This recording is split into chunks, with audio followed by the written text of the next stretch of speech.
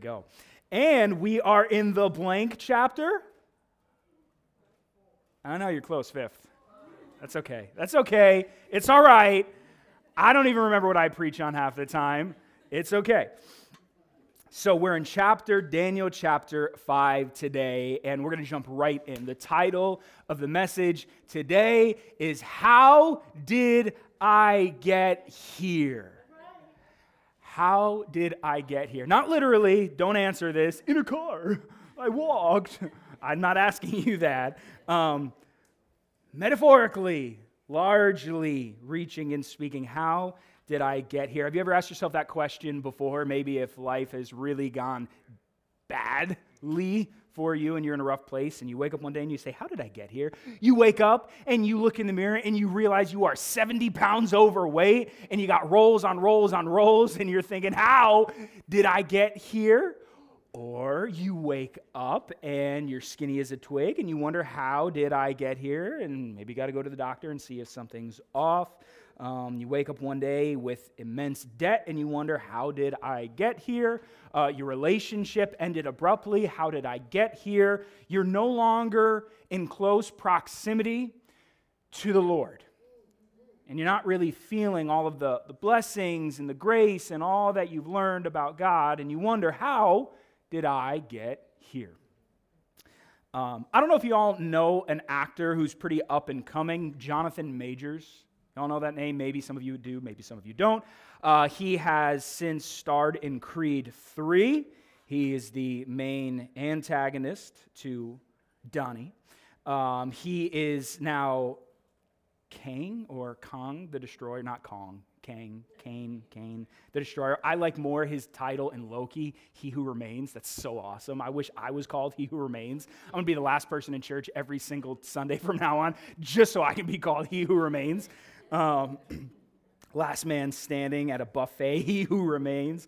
I want to be that guy. He's becoming like the main, again, antagonist of the MC universe, taking up Thanos' place. He's really well known. I actually first knew him not from one of his first movies, but a popular movie that came out a couple years ago, a Netflix original called The Harder They Fall. It's a Western, and I loved him in that one, so maybe some of you saw that. But what he is very well known for, at least by some, especially by me right now, that was really sad to hear, is that he is being prosecuted and facing criminal charges for domestic assault currently. And there's a lot going on in the news. If you watch that part, it's not main headlines because obviously it's not that important to many people, but it's pretty big deal for those of us that like him, especially as He Who Remains, because we're wondering, can this guy even film anymore? Is he going to be in prison? Like, what's happening? Is it a lie? Is it not? And I just wonder, like, even for myself, how did we get here? I want to keep enjoying this guy as an actor, and I really liked him as an actor, but man, he assaulted a woman, and what's it all about? I don't know, is it true, is it not? But all I know is that's where he is right now, and it's affected at least certain parts of his life and other people's lives. How did he get there? How do we get in places like that, where everything is going so well? He was on Ellen. He was on some other talk show host, Jonathan Majors. And I think he was voted the sexiest man alive for 2023. Don't quote me on that. He was really well known for a time. And now he's facing prison. That's a shame. That's just a shame. Regardless of whether it's true or not, the fact that he is where he is right now is a shame, and you wonder, how did I get here? And he's not the first. We can look at celebrities and movie stars and athletes and CEOs and pastors of mega churches that have done stupid stuff. And one day they are on top of the world, and the next day they might be going to jail. We all know stories about people from afar, or maybe people in our own lives where this happens. Today we're going to kind of see how this happens to a king. And this king's name is not Nebuchadnezzar. His name is Belshazzar. So let me start reading for you Daniel chapter 5, where we pick up our story in this Old Testament book. And it says in the first verse, King Belshazzar made a great festival for 1,000 of his lords, and he was drinking wine in the presence of the 1,000. Under the influence of the wine, Belshazzar commanded that they bring in the vessels of gold and silver that his father Nebuchadnezzar had taken out of the temple in Jerusalem, so that the king and his lords, his wives, and his concubines might drink from them. So they brought in the vessels of gold and silver that had been taken out of the temple, the house of God in Jerusalem. And the king and his lords, his wives, and his concubines drank from them. They drank the wine and praised the gods of gold and silver, bronze, iron, wood, and stone. All right. So you might be wondering, what happened to Nebuchadnezzar? Well, as far as we know, not as far as we know, God's word came to pass, and he's no longer the ruler, as we had been seeing in his dreams leading up to this point. Now, the scriptural account has fast-forwarded to a point in time where he is no longer the king. He's likely dead at this point, and now there is one who is apparently his son, but it's not his son. It's an heir, likely a grandson or a great-grandson, or maybe even a distant nephew to Nebuchadnezzar. He's blood, but it's not that Nebuchadnezzar is his direct father. In fact, there were multiple leaders that had taken Nebuchadnezzar's place before Belshazzar took this rule. And in fact, Belshazzar is not even the king at this time. He's more the king, the regent, or the steward who is ruling in place of his father, Nabonidus, who's out in the Palm Springs of the desert because it was known that he didn't really like Babylon and he didn't like to do work.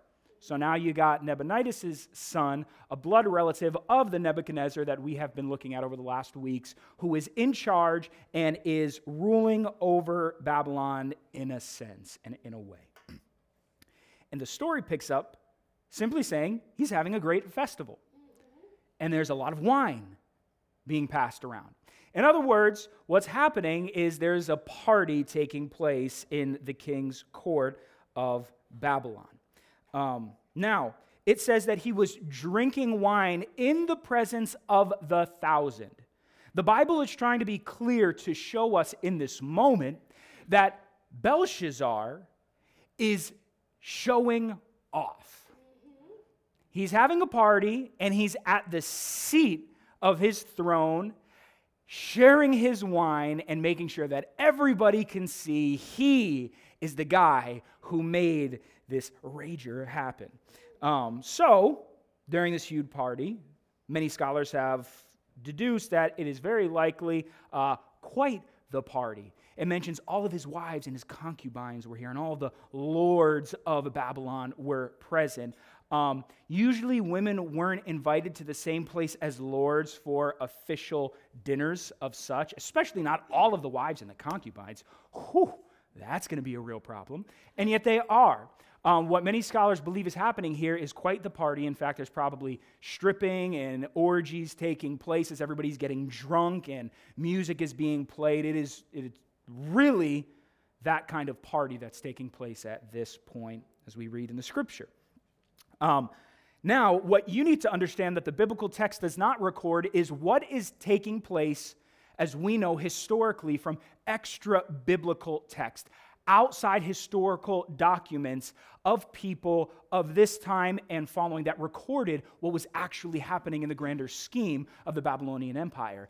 At this very moment, the Babylonians were being attacked by the Medo-Persians. Two kingdoms. The Persians were at the top. The Medes kind of served them, but they're described the Medo-Persian Empire. They are attacking the Babylonians. Now, just so you understand contextually, under King Nebuchadnezzar, the Nebuchadnezzar that we know from weeks past, this city of Babylon was fortified with 3 walls. You have an inner ring, a middle ring, and an outer ring. I'm about to get corny and say, has anybody ever here watched Attack on Titan? Yeah, Brie, you know, that's exactly what is happening here. Y'all don't know what's going on. I'm sorry, that's an inside thing. So you have an inner circle, an inner city where the king would be with a wall surrounding that, another city with a wall around that, and then the outer city with the wall around that. And it was likely that there were economic economic differences between the inner, the middle, and the outer city. So you had the Lord of Lords, then you had the middle class, then you had the poor people. Anyway, what you need to understand is Nebuchadnezzar fortified the city in such a way that those walls, especially the inner wall, was recorded as being 40 feet tall, and were so thick that chariot races were held on top of them. So this wasn't just like a little narrow wall that you had one guy sitting on. You had lines of chariots, very wide, that races were held upon the top of this wall. So it was a very thick wall. In other words, you didn't have to be that worried when you had enemies coming against you. And it's at this point that the Medo-Persian Empire were attacking Babylon. And what is happening while they're being attacked? What's happening in the inner city, in the king's court? People are getting drunk and having sex and partying. That is what is happening. It says that there was so much wine going around that eventually, under the influence of wine, as the text records, Belshazzar gets so drunk that he decides in this fun time, he's going to bring out some special drinkware. He says, hey guys, I want you to go to the treasury. Do you remember my whatever, great-grandfather, grandfather, great-uncle, whoever it was, but Nebuchadnezzar, our former ruler, my ancestor, do you remember how he sieged the city of Jerusalem and sacked the temple and robbed it of all of its ceremonial possessions and brought it here to the treasury, including certain things that were used to worship God, their God, Yahweh? I want you to bring that out to this party. And I want to pass around that cup, and I want us to drink wine from the cup of Yahweh in honor of our gods, our deities. Don't get drunk. So that's what happens. Brings out the special drinking glasses.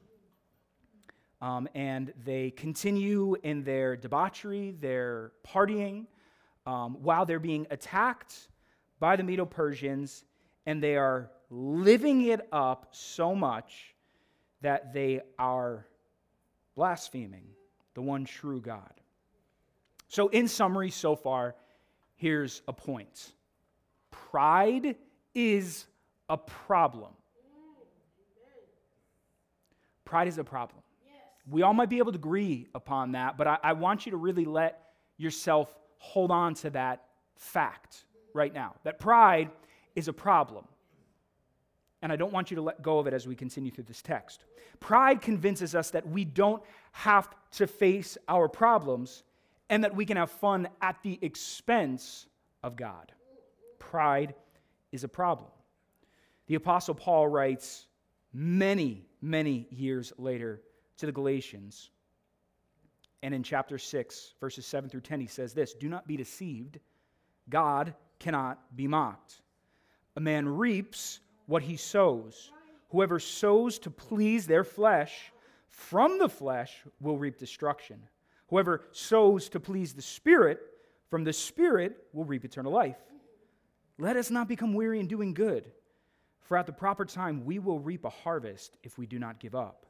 Therefore, as we have opportunity, let us do good to all people, especially to those who belong to the family of believers." Now, obviously, this is not something that I would expect someone like Belshazzar to really, really, really know, but as we're about to see, he does know plenty because he is a follower of Nebuchadnezzar. And he knows at this point all that has happened in the life of Nebuchadnezzar and how this God, the God who ordained these particular cups to be used in worship of him in his temple, he knows this God. And he's choosing to enjoy pleasure at the expense of this very God. So I wonder, for us, has pride so seeped into our hearts and to our minds that we think that all that we have been given and all that we have attained is simply for our pleasure, and so much so that it is at the expense of honoring God? So let's keep reading.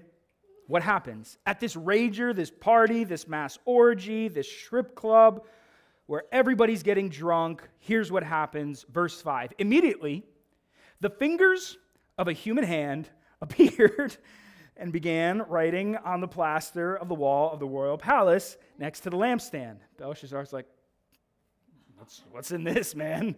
Somebody slip me something? The king, watching the hand as it wrote. Then the king's face turned pale. Think Pastor Chase right now. And his thoughts terrified him. His limbs gave way and his knees knocked together.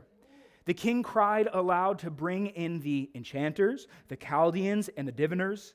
And the king said to the wise men of Babylon, whoever can read this writing and tell me its interpretation shall be clothed in purple, have a chain of gold around his neck, and rank third in the kingdom.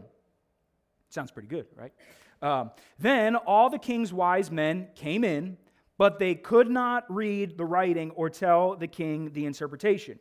Then King Belshazzar became greatly terrified, and his face turned pale, and his lords were perplexed. Okay, so real quick, I think it's worth noting the severity of this man's distress.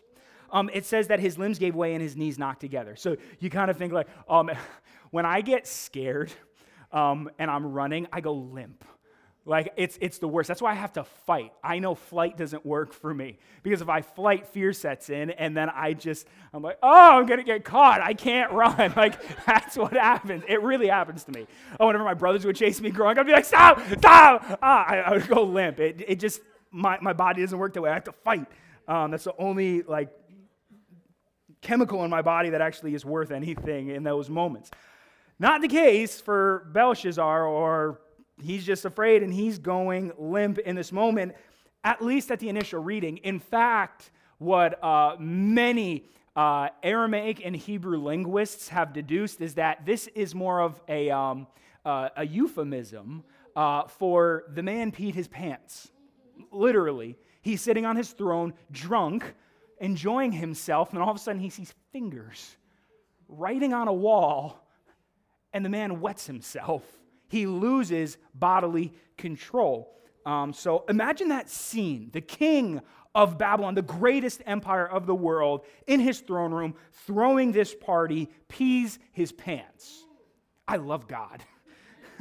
He'll make the worst of rulers pee their pants. That's all you need to know walking away out of here today. God will make you pee your pants. No, but maybe. So I just want to point out here, before we keep reading, if you've been with us so far throughout these weeks since we've started this book, you might have noticed you see a pattern repeat itself here. There's a king of kings doing wicked and evil things. And he's doing them not just broadly to everyone, but he takes special exception to the people of God or the ways of Yahweh, the God of the Israelites, and he does something extra wicked to try and defame this God. That's what we saw with Nebuchadnezzar leading up to this chapter, multiple times. The same has happened so far with Belshazzar. And then God shows up to humble the king, literally make him pee his pants in this moment. And then the king's response to this difficulty is exactly the same as his predecessor. Bring in all the things in the world that will never fill the void in my life, that will never answer my deepest, darkest issues. He does exactly what his predecessor Nebuchadnezzar does. He calls for the wise men, the Chaldeans, the diviners, and he promises them riches and wealth. If you can, then you're going to get. It's what Nebuchadnezzar did. First, Nebuchadnezzar threatens to kill them. Then, in a subsequent moment, he promises to give them riches. And now in this moment, we see Belshazzar doing the same exact thing. It's a different king facing similar problems and exhibiting the same patterns. So I'll just repeat last week's title here again and say to you, old habits die hard. So the man's afraid. And let me summarize for you the next few verses. The queen at this time, likely not his actual wife, but it could be his father's, Nebuchadnezzar's wife, so maybe his mom. Some scholars actually believe this is the wife of Nebuchadnezzar, so maybe his grandma, maybe his great aunt. We don't really know, but the queen comes in and tells Belshazzar, don't be afraid, don't worry, clean yourself up, put your diaper on, because I'm here to tell you that there is an old man in our kingdom who can help with this problem. Just like he helped your predecessor, Nebuchadnezzar, and his name is Daniel. Now, at this point in history, you have to fast forward nearly 60, almost 70 years, because the time of fulfillment of the prophecy of Jeremiah was coming to pass. So what we read at the end of chapter 4, now broadly, almost 70 years have passed. So you have a young Daniel is now an old man, likely in his 80s, maybe pushing his 90s. So Daniel is called. Daniel comes in. Belshazzar tells Daniel that I've heard of you. I know of what you have done in the past and your great deeds, and that you are filled with the spirit of the gods, plural, small g, as Nebuchadnezzar described him, as the queen has described him, now how he is describing Daniel to his face. And then he says, so I know what you've done. Here's my offer. Interpret what none of the other people here can interpret, and I will grant you power. You will be the third in the kingdom, because think about it, Nebuchadnezzar, the true king, out in the Palm Springs of the desert enjoying himself. Then you have Belshazzar, number 2, and now Daniel would be number 3. If he can give the king what he wants. He promises him power and riches if he can interpret the writing on the wall that hand did. So I want to have a little bit of fun just for a minute. And as I was reading this, I was thinking of Pastor Chase. Because if you know something about Pastor Chase, you know that he is really good with puns. I am very bad with puns, but I love puns. I'm not clever enough to come up with puns, but Pastor Chase, man, he can keep coming up with them and really never be at a loss for puns. And I know Katrina loves when Pastor Chase is giving his puns. So I want you to imagine Daniel in this moment is Pastor Chase. It doesn't happen in the text, but just imagine this man, Belshazzar, peed his pants because he saw a supernatural hand, just a hand, not a person, a hand show up and start writing on the wall. First, I want you to think the Addams family. You got hand shows up and it's walking around everywhere, and Belshazzar's like, oh my gosh, are you guys seeing this? What is going on? And then the hand goes and starts writing on the wall, and poof, disappears. Daniel comes in, and I can just imagine Daniel being Pastor Chase in this moment and saying things like, hey, King, I heard things were getting pretty out of hand here. Or, hey, King, I'm here to lend you a hand. Or, King, I got to hand it to you. No king's ever peed his pants before. That was just me having a little bit of fun in that moment because it's just too good. So Daniel shows up. The king promises him riches and power over the kingdom if he can interpret. And here in verse 17, let me just read one verse for you, is the first words of Daniel's response that I love. Then Daniel answered in the presence of the king, let your gifts be for yourself, or give your rewards to someone else. Nevertheless, I will read the writing to the king and let him know the interpretations. Let me make this point to you, and then we'll explore it a little bit deeper. Daniel cares about speaking the truth. He doesn't care about what people will do for him in return for speaking the truth. Once again, we see now an old Daniel, still full of the Spirit of God and integrity, not compromising his convictions to serve the one true God. And old man Daniel, promised with all of these riches, I can imagine, could have said something along the lines of, you think this is the first time I've been promised a promotion?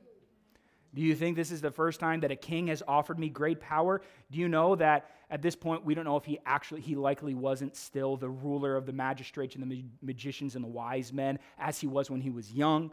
So he's probably not that anymore. But he could have said, I was in that position years ago. You know what?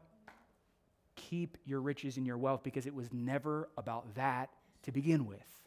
I was always being faithful to God, and God has called me to speak truth and love well. And we've seen that throughout Daniel's life, living as an exile in Babylon. And in this moment, his convictions haven't changed. He says, I am going to speak the truth. Keep your riches, keep your rewards, keep your promises. That's not what I'm about. This is a faith. I mean, really, this is a faith that, again, I look at and I just like scratch my head and think, man, I'd take all those riches and I'd take that promotion. I'd sure, bring it on. The Lord blesses. And I think, man, what a faith that he doesn't care about any of that. And what a faith that says, I'm going to speak the truth for the sake of honoring God, and that's it. So he serves God for God and not because of what he can get out of God. Let me say that again. He serves God for God, not because of what he can get out of God. Again, if you're holding on to what I told you, that pride is a problem, stop and think about that for a second.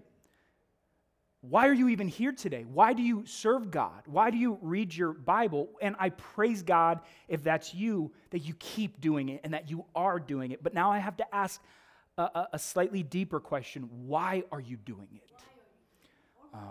Is it because you're just here to get something out of God? Are you here to get something out of this relationship that is just self-serving? It won't be up on the screen, but Matthew chapter 6, verses 19 through 21, Jesus says this, do not store up for yourselves treasures on earth, where moth and rust consume and where thieves break in and steal. But store up for yourselves treasures in heaven, where neither moth nor rust consumes and where thieves do not break in and steal. For where your treasure is, there your heart will be also. So clearly for Jesus, riches was something worthy to be discussed. And he gives a warning about it. And we have Daniel here showing us how he is not concerned with riches. Let me jump to another New Testament story, and we'll take a moment here. It's in Acts chapter 8. Peter is going around with the other apostles, and they are filled with the Holy Spirit, and they are doing miraculous signs and wonders, furthering the gospel and building the kingdom of God. And there was a man named Simon, not Simon Peter, a non-apostle, who was deemed Simon the sorcerer, a man who many people in the town knew well for being able to cure their ailments or read their futures and tell them what they were hoping that they could have heard from their long-lost loved ones that they never got to hear once more. He was considered a sorcerer and very well known. Until these Galilean poor boys filled with the Holy Spirit show up and do things the likes of which Simon had never even dreamed of. And they were doing it under the power of the Spirit of the one true God. Yes. Simon gets saved as far as we know.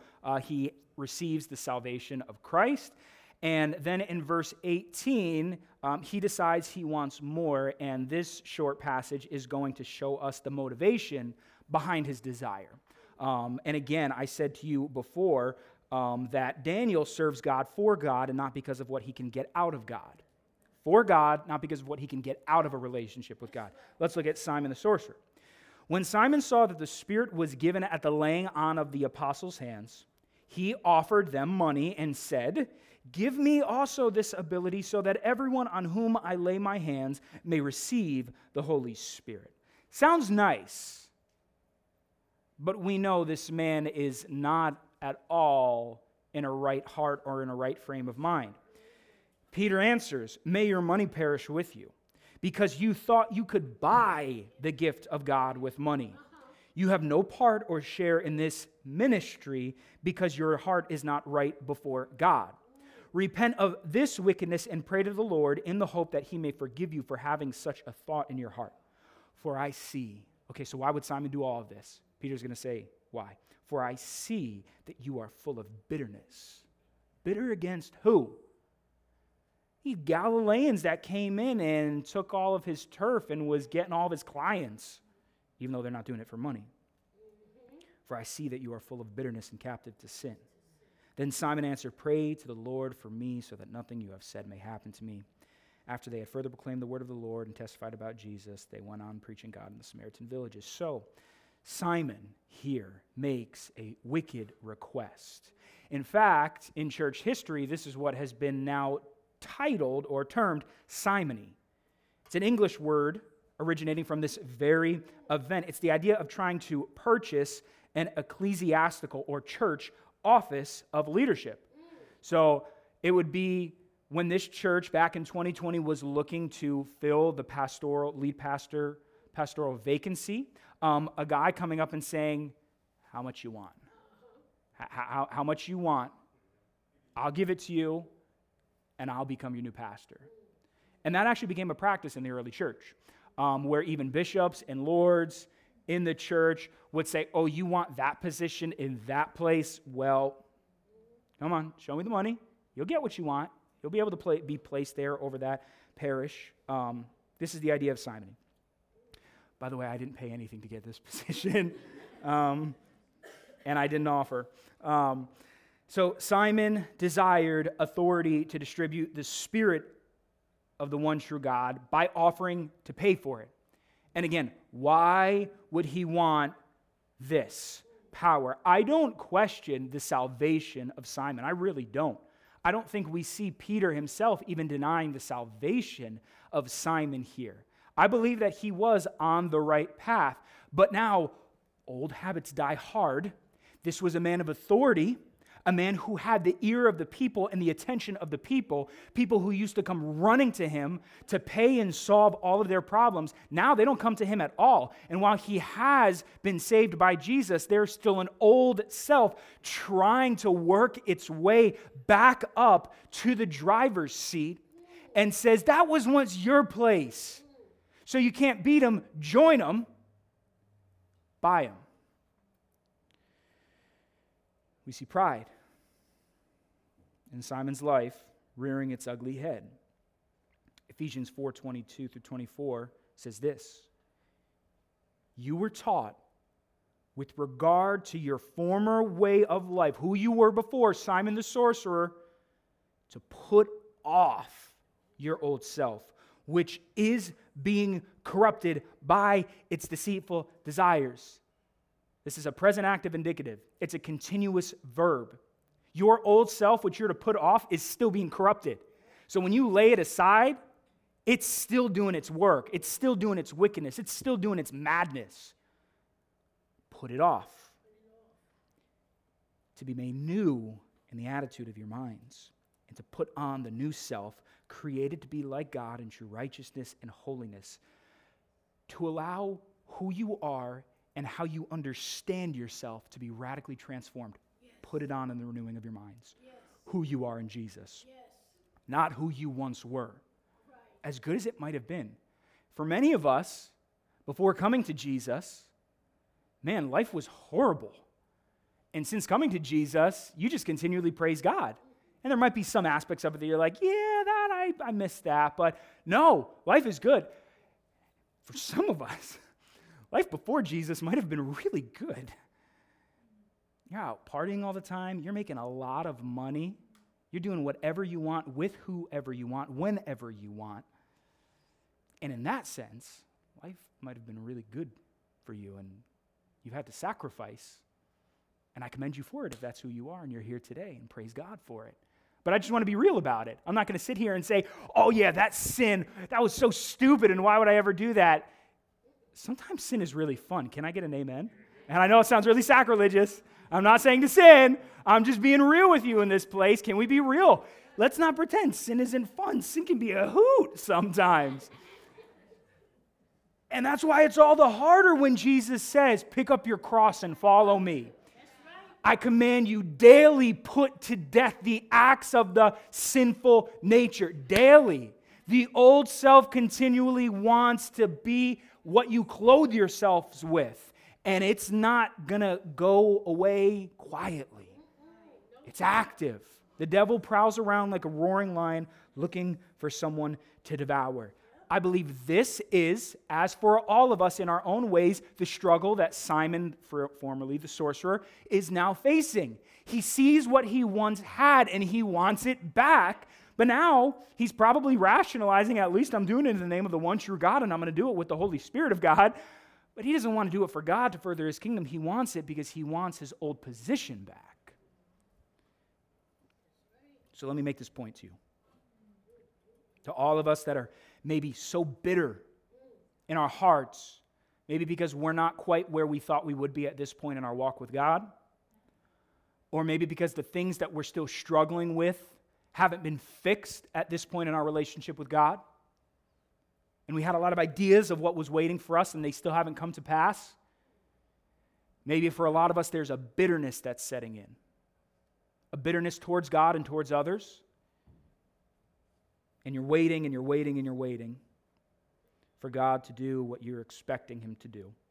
Let me say this. Faith does not bring back who we were. It reveals who God has made us to be. You are created in the image of God, and sin has skewed that. And now God is showing you who you are in him. God is not here to restore who you were. God is not here to get you your job back. God is not here to put you on top of the food chain again and be the authority of authorities and whatever that looks like for you. It's not what God is about. God's a different God. He is a loving God. He is a mighty God that can make kings pee their pants. He has different ways and different measures. Faith doesn't bring back who we were. It reveals who God made us to be. And this is the faith that I believe Daniel had and that we see Daniel has all these years living as an exile.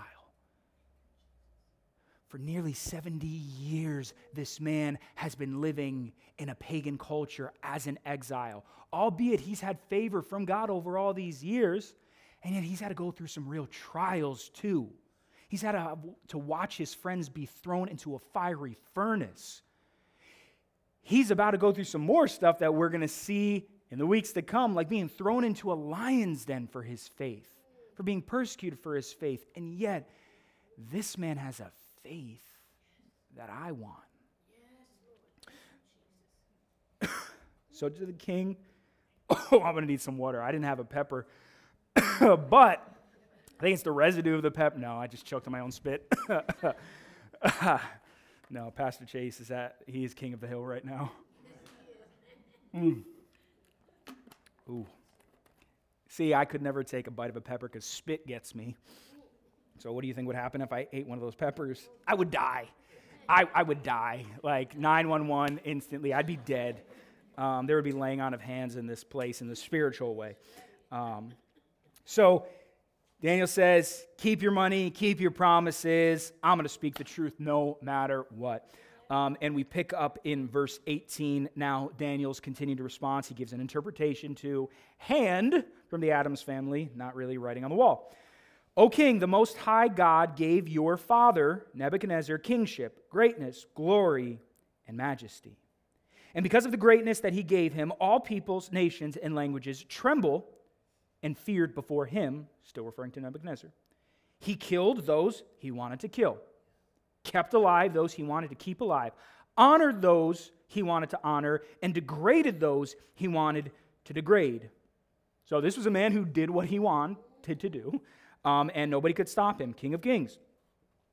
But when his heart was lifted up, and his spirit was hardened so that he acted proudly, he was deposed from his kingly throne, and his glory was stripped from him. Now let me be very specific. He was already acting proudly and not in humility, but right here what Daniel is referring to is when he came against God. And phrases like, and whose God is going to save you, Shadrach, Meshach, and Abednego, when he knows who Yahweh is? That's what is being referred to here when he said he refused to humble himself. It was before God. And so here's the result. He was driven from human society, and his mind was made like that of an animal. His dwelling was with the wild donkeys, and he was fed grass like oxen, and his body was bathed with the dew of heaven until he learned that the Most High God has sovereignty over the kingdom of mortals and sets over it whomever he will. This is what we went over last week. Okay, so this is what happened. Daniel was recalling to Belshazzar's memory the history of his predecessor, who was his family, his blood. He was not far removed from this. He was likely alive and was witness to many of these events that transpired between Nebuchadnezzar, God, and the people of God. He grew up hearing these stories. He knew what had transpired. And you, Belshazzar, his son, have not humbled your heart, even though you knew all this. That's the phrase you got to underline in your Bible or highlight or take note of. You, even though you knew all of this, you didn't humble your heart. You have exalted yourself against the Lord of heaven, exactly like Nebuchadnezzar did. The vessels of his temple have been brought in before you, and you and your lords, your wives, and your concubines have been drinking wine from them. You have praised the gods of silver and gold, of bronze, iron, wood, and stone, which do not see or hear or know, but the God in whose power is your very breath, and to whom belong all your ways, you have not honored. So in other words, if we summarize this, we can see Daniel saying a couple of things. First of all, he was actually jabbing Belshazzar a little bit, saying, you're not even half the man Nebuchadnezzar was. You're not even the ruler at this point. Your daddy out in the Palm Springs is the ruler, and he doesn't even want to be here. So you are much lesser of a ruler. And Nebuchadnezzar was a bad dude, but he was a great ruler that was able to make the greatest kingdom on earth that the world has ever seen and build it up. Who are you? You're a punk throwing a rager where everybody's getting drunk and having sex while your enemies are at the door. And you think you're okay? Have you learned nothing from your family's history? Wow, I just think that's worth pausing and stopping. He's calling Belshazzar to look at the fact that your family's history teaches you better. And you're doing nothing different. In fact, you're a little bit worse. Nebuchadnezzar didn't just take the artifacts out of the temple. You're using them wickedly to worship false gods. You might even be a little bit worse as far as it pertains to wickedness. So here's a point. Pride keeps us from learning from the past. Remember last week I mentioned the definition, Einstein's definition of insanity? Someone who does the same things expecting different results, right? Nebuchadnezzar was bad enough. We know that so far. But at least for Belshazzar, he had Nebuchadnezzar's example to learn from. Hey, if the king is doing something wicked and God shows up in a miraculous dream or vision-like way, as he did to my ancestor Nebuchadnezzar, and if I choose to fight God in the process when God is trying to tell me something, to repent and turn from my wicked ways, and I refuse and I dig my heels into the ground and I'm stiff-necked and say, no, my way, because I'm bigger and better than you, God, then history has proven that it never ends well. And God always gets the last word. And his ways are sovereign, and he is all-powerful. He is the King of the kings and the Lord of lords. And yet Nebuchadnezzar exhibited Einstein's definition of insanity and kept doing it. Now, if it's not bad enough, Belshazzar has all that to learn from. And yet he doesn't heed wisdom of his family's history. So it's a problem when we have the opportunity to learn from our mistakes but refuse to. Let me say that again. It's a problem when we have the opportunity to learn from our mistakes but refuse to. Do you know what that's called? It's called being stupid. It's nothing fancy. You have the opportunity to learn from your past mistakes, your family's past mistakes. And let me be real. I know all of us struggle with this in some way or another, that we might be repeating the patterns of the past. And the definition of that is stupidity. And can I say this? You are in good company today, because there are a lot of stupid people here today as far as it pertains to that definition. I myself am. Which is why I'm here to tell you all the more reason for you to accept the gospel message of Jesus Christ. Because in spite of the stupidity that we might insanely continue to exhibit generation after generation after generation, and even if we are trying our best, unlike Belshazzar tried, to overcome the mistakes of our family's history, but keep finding ourselves repeating those patterns, the gospel of Jesus Christ says, it's okay. I do for you what you cannot do for yourself. Yes, Lord. And accept it. Thank you, Jesus. That's the gospel. Thank you, God. So, Daniel goes on and he says this in verse 24. So from his presence, the hand was sent, the presence of God, the hand was sent, and this writing was inscribed. And this is the writing that was inscribed. Mene, Mene, Tekel, and Parsin. This is the interpretation of the matter. Mene, God has numbered the days of your kingdom and brought it to an end. Tekel, you have been weighed on the scales and found wanting. Perez, your kingdom is divided and given to the Medes and the Persians.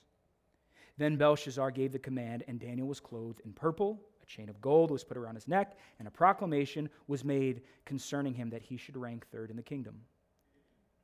That very night, Belshazzar, the Chaldean king, was killed. And Darius the Mede received the kingdom, being about 62 years old. Brandon, could I bother you for a second? And can you bring me that table up here while I continue on here? And then, Evie, you could bring me that. Thank you. All right. Thank you.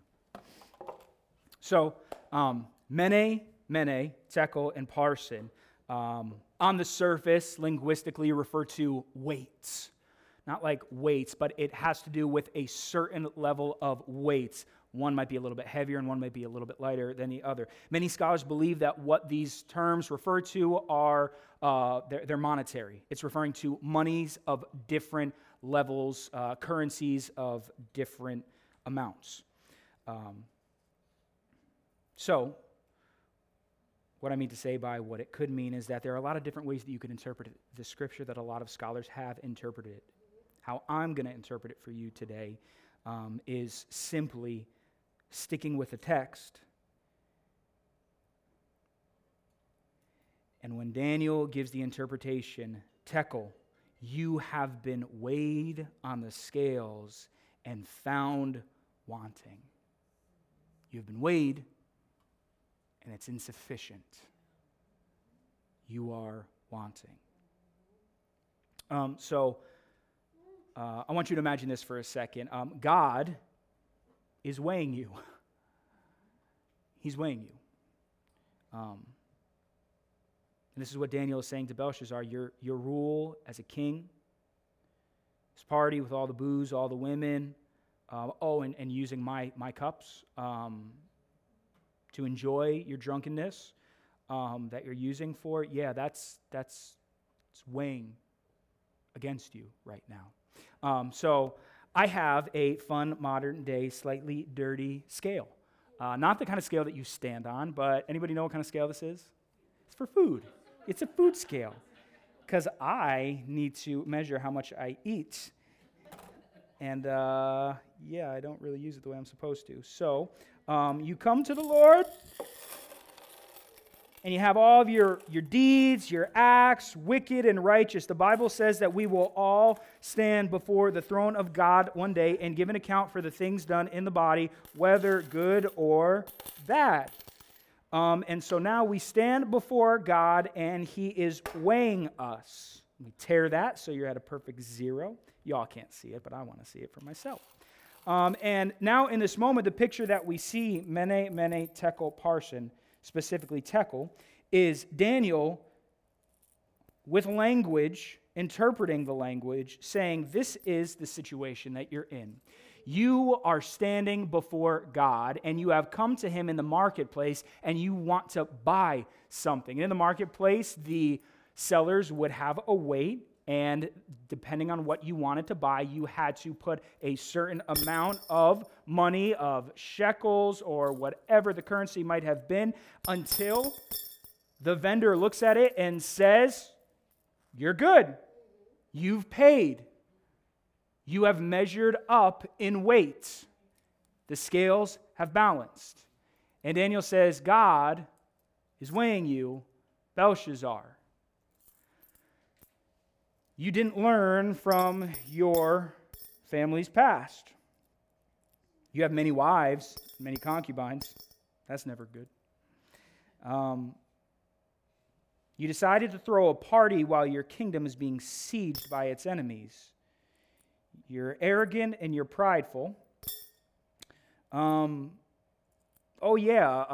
getting everybody drunk. You're so drunk you peed your pants. I don't know if God would hold that one against you, but hope he doesn't hold that one against me. If you know what I mean. No. And you decided to take the very instruments that were dedicated to worship God. Imagine God is speaking. You took my instruments, Belshazzar, and you decided to use my instruments to worship false gods, fake gods, evil gods, powerless gods, all as an affront to me. You blaspheme against me. And what can I say but you don't measure up?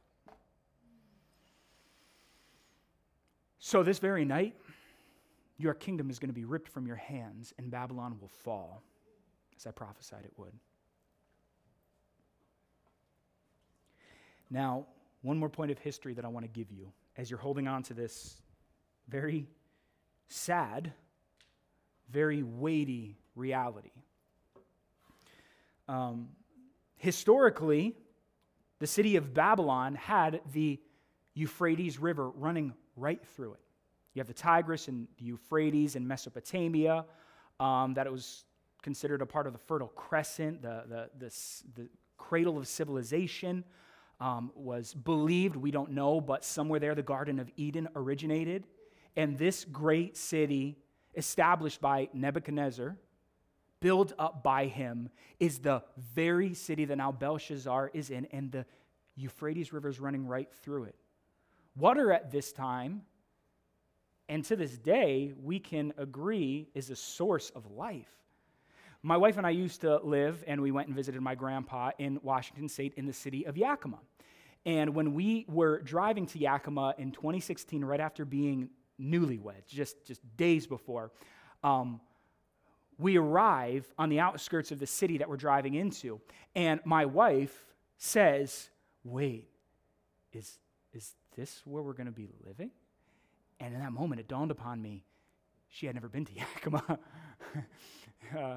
Not her fault, but I'm just going to say she didn't know what she was getting herself into. And I realized, oh, shoot, I talked about this place, but I never told her what it was like. Literally, the geographical location. Yakima, unlike the term that, or the phrase that's been given to the state of Washington, which is known as the Evergreen State, Yakima is not filled with evergreens. Yakima is a desert, and I mean a desert, and not like the nice Tucson, Arizona, beautiful desert like vegetation and the different cacti and all these weird little dangerous looking plants that are still pretty. Yakima is just, anybody ever seen Pirates of the Caribbean? I think it's part 3, when Johnny Depp is in Davy Jones' locker, and it's just white sand upon white sand. Well, just think brown hills upon brown hills with tumbleweed. Not even cactus, it's just tumbleweed. You're like, where am I right now? It's not even pretty. It's not even white sand. It's just like hard, rough dirt everywhere. And in that moment, I realized, uh-oh, I never told her about this. Life cannot survive without water. And so Yakima, the city, back when it was founded, had to divert water from the Columbian River, had to divert water from the Columbia River to make it to this city so they could establish it. Otherwise, no produce, no vegetables. Ironically, Yakima is the #1 distributor of, I was about to say produce, it's too broad, apples. Orchards. You go there are orchards upon orchards. And it blows my mind because I think this place could never grow orchards if it didn't have a man-made canal run through it to give it life. It needs water. It cannot survive without it. There's no fertility. There's no life. The city of Babylon had the Euphrates River run right through it, underneath its walls, in fact, and cause it to be a great, fertile city. Meanwhile, while Belshazzar is having this party, thinking that the Medo-Persian Empire attacking him, they're never going to get in. Well, if they continued to try and break down the walls, he probably was right. They never would have been able to. Their leaders had a good idea. Historians record that what they did was they went a couple miles up outside of the city of Babylon to a part of the Euphrates River, and they dammed it up. And when they dammed it up, the river running right underneath the city of Babylon dried up, and the Medo-Persians literally were able to come right up underneath the Babylonians and take the city in a night. And that very night, Belshazzar was put to death. So let me give you a little bit of allegory here. I don't normally allegorize a text, but I think it's appropriate to do it here. Belshazzar took for granted his source of life. And once that source ran dry, the enemy took him. Pride was the culprit. I said pride was the problem back at the beginning of this message. Pride is the problem. And you might think it's not really an issue. You might think you have it under control. You might think that as long as it doesn't overtake you, then you're fine. And then one day you find yourself having party after party after party. And you start telling yourself things like this: there's nothing others can teach me. What can my family history teach me? What can my leaders teach me? What can my church teach me? I don't need any of that. I'm my own person. I only learn by living life myself, so I don't need to listen to everybody else. I make my own rules. Pride will get you to think that it's my kingdom, and I'll party as much and whenever I want to. Pride will tell you that my pleasure is the most important thing. Pride will tell you I don't need God. In fact, pride will tell you that I'll show everyone how much I don't need God. And pride will convince you that I'm better off without God. And I can make a mockery of his name in the process. Pride is a problem. You're living your life with pride right underneath you. And then one day you wake up and your entire kingdom has been ripped from your hands and you are about to be put to death. And you ask yourself, how did I get here?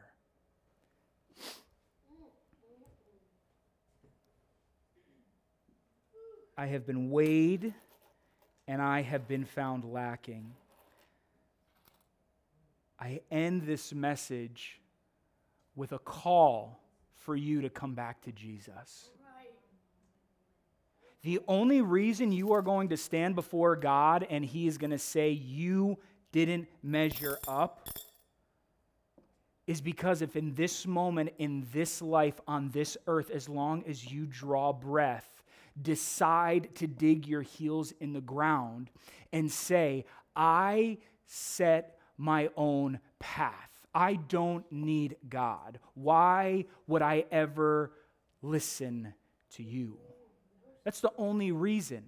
Listen to me. God is not going to call you out of darkness and into light, out of the world and into His presence to continue to do this to you every single day when you've done something bad or good. Say, did you measure up today? I don't think so. You better pray a little bit harder.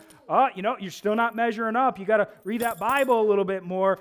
You didn't measure up today. You better go and start volunteering more. You better lie less. You better stop being so wicked with your thinking. That's not how the gospel works. Right, Pastor, that's right. It's not. It's not. It's new life in Christ. Jesus. It's not about fixing all of who you were. It's about God saying, I'm going to show you who you are in me. Yes. That's it. And that old self is going to try to keep rearing its ugly head. But this right here, this is not an issue anymore. The world is going to continue to try to measure you up. God does measure, but He measures the wicked against wickedness. And then what I will say is that biblically, I do believe that one day when we stand in heaven, we will be judged for the things done in the body, whether good or bad. Good or bad, but that's not about salvation. The Bible talks about a crown of life or treasures in heaven that Jesus Himself said in Matthew 6 that we store up for ourselves. So there is a reality. While I don't encourage all of you to just keep doing good deeds so you can build up a kingdom in heaven, then you're still about you. But understand that as you serve God and build His kingdom, there are treasures being laid up in heaven for you. So that's a lot that we see here, but where we need to land is to agree. And I hope we can agree. And if not, I would encourage you think about it. Pride is a problem. And if you can agree with that, I would encourage you to take the next step and ask yourself, is pride a problem for me? It's one thing to agree that it's a problem. It's another thing to ask yourself, is it my problem right now that I need to allow God to take a look at in my life? Would you stand with me on your feet as we close?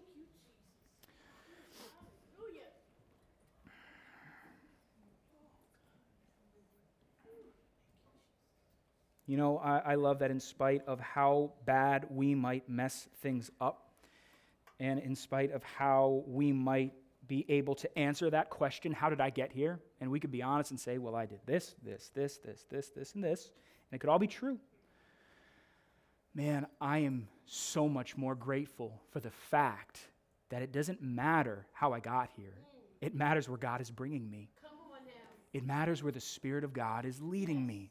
Right here, right now, in this moment, you don't have to stay stuck in this remorse of how did I get here? I agree with you. Let me say for you, I know it sucks.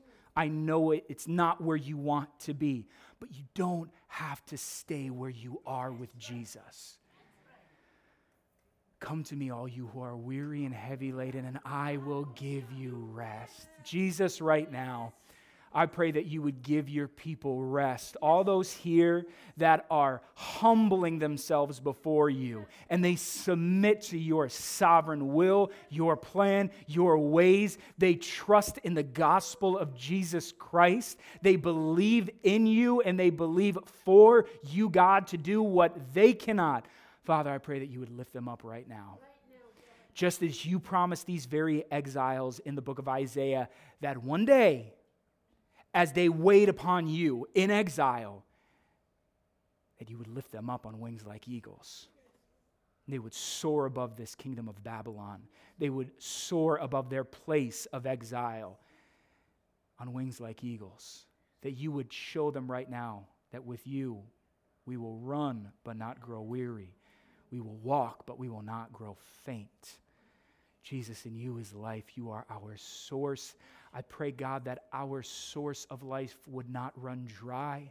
I pray that the pride that we might have to contend with in our lives right now would not be victorious, and that we would see that our life source, our well of living water, if it is running dry because we're removing ourselves from you. Father, if we have been so distant from you, if we have forgotten you, if we're not communing with you, I pray that we would recognize and see my source is running dry.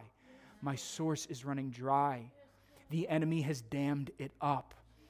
I cannot just sit and party. I can't sit here and pretend like everything is okay and I can do what I want in my kingdom. I pray that when our source runs dry, we would see it. And we would address it, and we would come running back to you saying, God, I'm sorry. Here I am. I humble myself before you. And then we would abide in you, Jesus. And in you, we would have life and life more abundant. So, Father, I pray for abundant life upon all of us here today. Let my brothers and sisters here receive you, Jesus, as their Lord and Savior. Let them trust you as their Lord and Savior. Let them confess to you their need of you as their Lord and Savior. We ask all of these things in your mighty name. And the people of God agreed together and said, Amen, amen, amen. God bless you. Go with the Lord. Give Pastor Chase a high five on the way out for his incredible act. And we'll see you soon.